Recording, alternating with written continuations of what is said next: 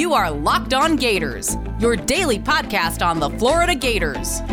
Part of the Locked On Podcast Network, your team every day.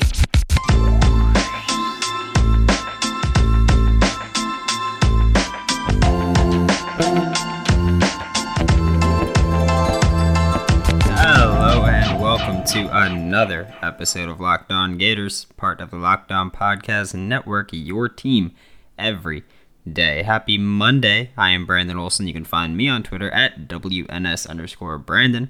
I'm also the founder of HoldOnSports.com, where you can find all of my written work. I don't know how it's going to come out into the microphone, but still going through it a bit with the voice and the throat, so fun stuff. I will try my best to not make this horribly, and it'll be a little quicker probably, just to not put as much strain, because I'd like to be back to normal.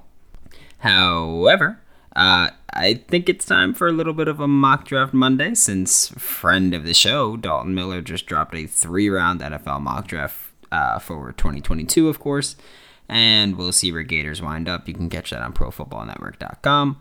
I'll also be reading off some of your answers from when I tweeted asking people to name a random Florida Gator, because they were certainly a blast from the past. And I'm not going to be able to get to nearly all of the names, but we'll go through the highlights. Before we get started, just a quick reminder to follow Locked On Gators wherever you listen to podcasts so that you never miss an episode. And there's only one place to get all the info you need on the SEC 5 days a week, and that's Locked On SEC with Chris Gordy of Sports 790. Follow the Locked On SEC podcast on the Odyssey app or wherever you get podcasts.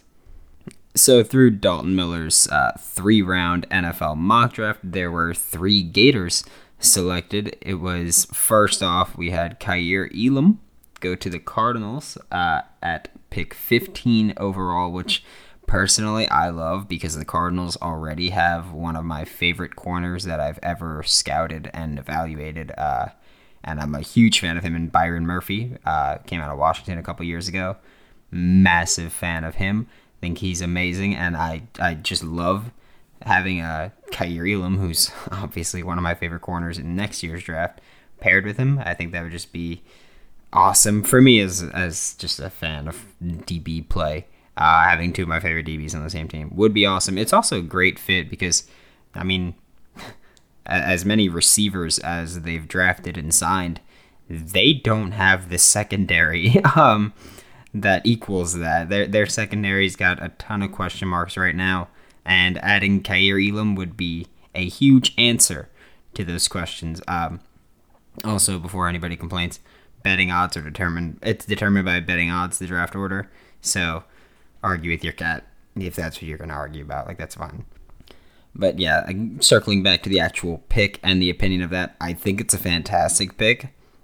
Just because, yeah, I think it addresses a need, and you get a fantastic... I think he should be a top 10 pick at this point. Of course, it's still just super early in the process. We are probably going to have at least one guy that's thought of as like a day 3 player right now skyrocket into the first round. Probably skyrocket into the top 10 if we're just based on recent history. So, yeah, it's very early. Right now, I think Kaiir Elam is one of the 10 best players in college sports right now. So yeah, that's my stance on it right now. I think it's a fantastic pick. I think Kaiir Elam is going to compete for the cornerback 1 spot. I know that I spoke about that with Jordan Reed when he was on a couple of weeks ago. But yeah, I respect Dalton's pick. I mean, he even said that it's a lot closer between Kaiir Elam and Derek Stingley than people are kind of giving that credit at this point. And I think throughout the season we'll see that really clean up. Next up is Ventrell Miller. Went to the Eagles at the 36th overall pick.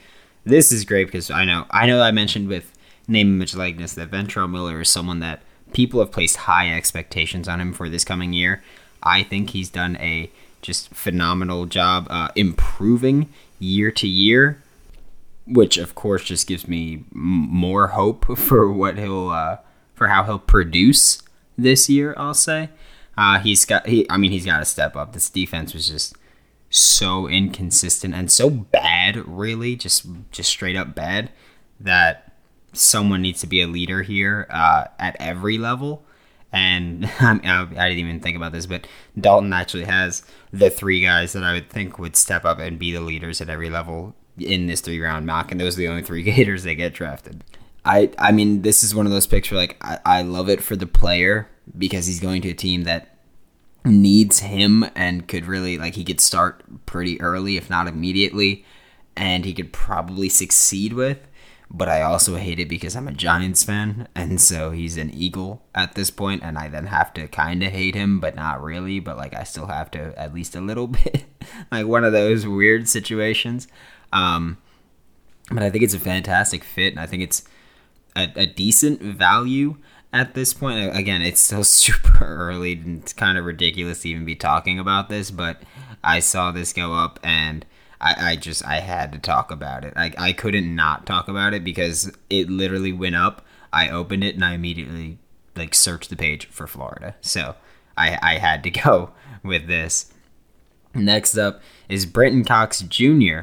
to the Falcons at 53. The Falcons are a team that have struggled for years to get a solid pass rush going again. It's something that they kind of prided themselves on previously, and then they just haven't been able to get back to it, and that's something that kind of sucks for them. But at the same time, I don't totally like the team. I love them now with Kyle Pitts, but previously I had no legitimate reason to love them. I didn't like the way they used Keanu Neal and worked with him, but new coaching staff, knew everything really. So I'm looking forward to it. I think Brenton Cox Jr. at 53.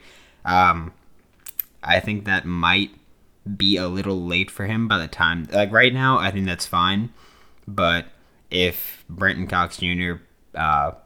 Performs and produces the way that I'm expecting him to this year, I think that's really late for where he could wind up going if he lives up to that expectation. Even if Ventrell Miller lives up to its expectation, I think 36 could be a decent spot for him. I don't think that'd be... I mean, he's an off-ball linebacker. That's just... The value is just dropping with them, even though it's straight up... it shouldn't, because that's dumb. But I'm not a GM, so I can't argue that. Overall, just to recap, we got Kaiir Elam to the Cardinals at 15, Ventrell Miller to the Eagles at 36, and Brenton Cox Jr. to the Falcons at 53 in Dalton Miller's mock draft. Again, you can catch it on ProFootballNetwork.com. I know I've talked about recently moving in with my girlfriend, but one thing I didn't really think about was how much cooking we'd be doing throughout this whole thing. I don't know why. I thought we'd order more. It's obviously smarter and cheaper to cook. But if quality and craftsmanship is important to you, you should check out Made In. Made In is a cookware and kitchenware brand that works with renowned chefs and artisans to produce some of the world's best pots, pans, knives, and wine glasses. I'd recommend getting one of their chef knives. You could do that little thing where you hold the paper with one hand and then just cut straight through it with a knife. We did that incessantly when we first got our knives. But right now, Made In is offering our listeners 15% off of your first order with Locked On. That is the best discount available anywhere for Made In products. So make sure to use promo code Locked On, LOCKED, no space, ON. These final 2 segments are probably going to be a little quicker. I know I mentioned I tweeted out name a random Florida Gator, and the responses were awesome. This one's a fun one. Ironically, Cam Newton was the most popular name. I think I saw him 5 times. He was the most popular name I saw out there.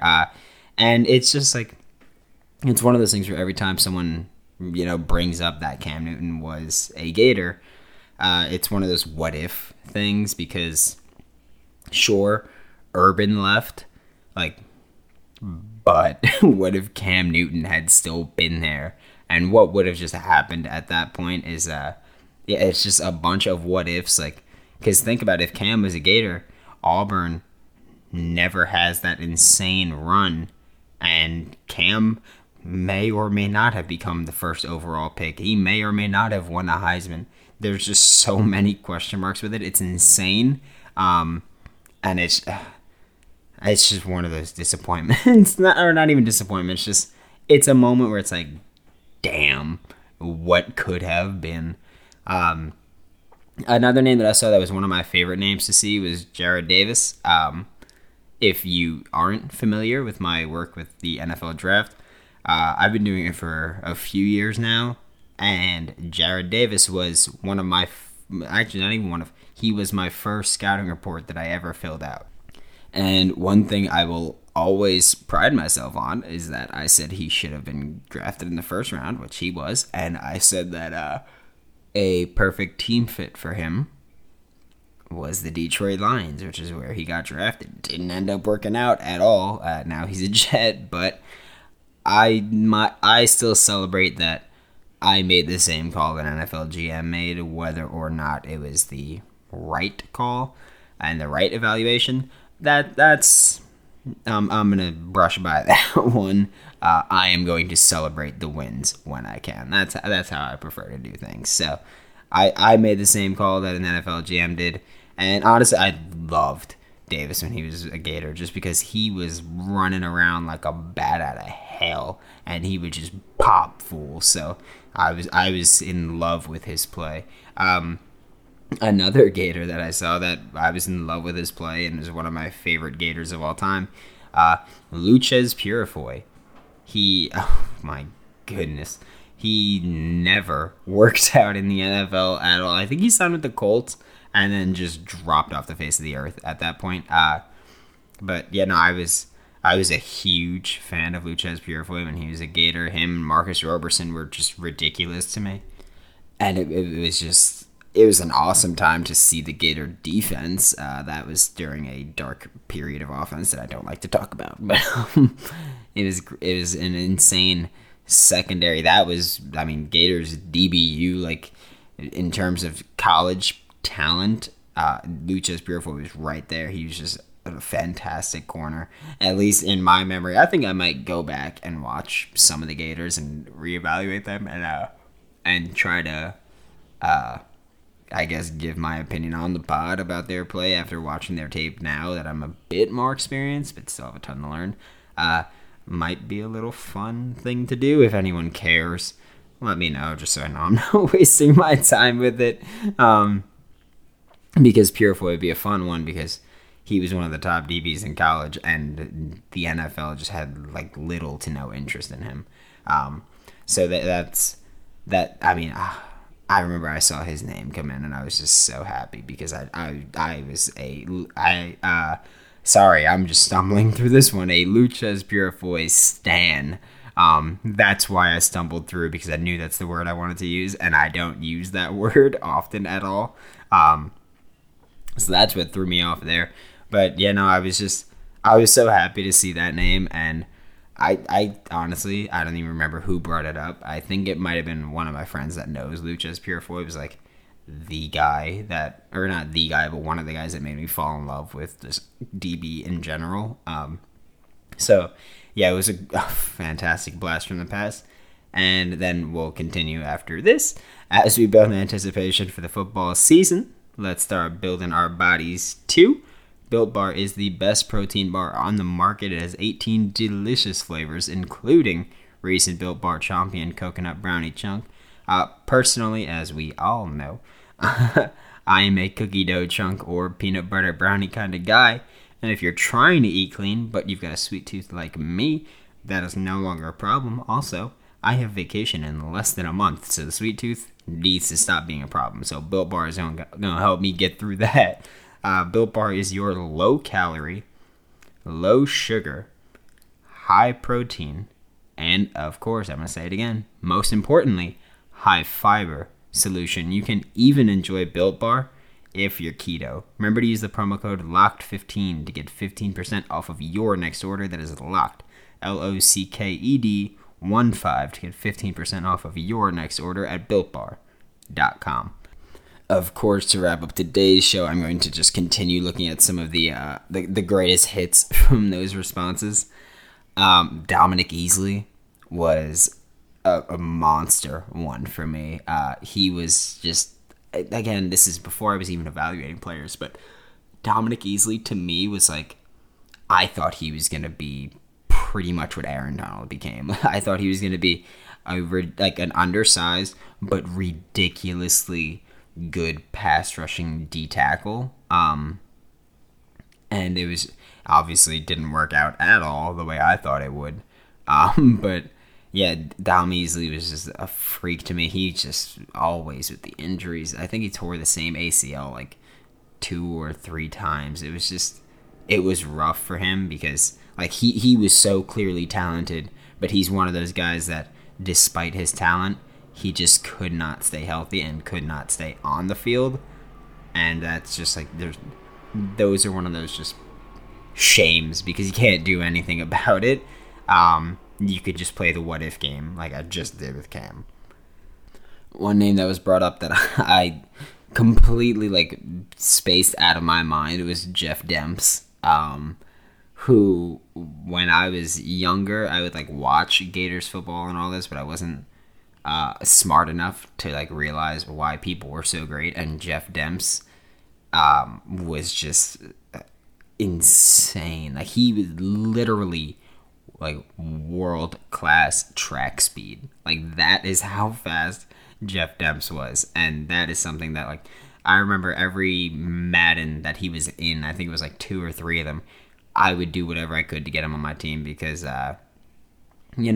this was when I was 15 or 16. And there was this really cool thing that's still actually in Madden where if you just have the fastest players on the planet, you can't lose usually. And so Jeff Demps would be that guy, and he was Christian McCaffrey for me before Christian McCaffrey was a guy, except he was way faster. So that is Jeff Demps to me is just an insane nostalgia name that I loved him so much as a Gator. And I loved him so much as a Madden player. And I know I sound like I'm getting choked up here. It's just actually my own throat is choking me here. We have 2 Gators left on the list. First one's Teez Tabor because he was someone that I remember when he was like first with Florida. It was Vernon Hargraves and then Teez, and I just remember thinking like that is so insane. Just how talented these corners are that are coming in.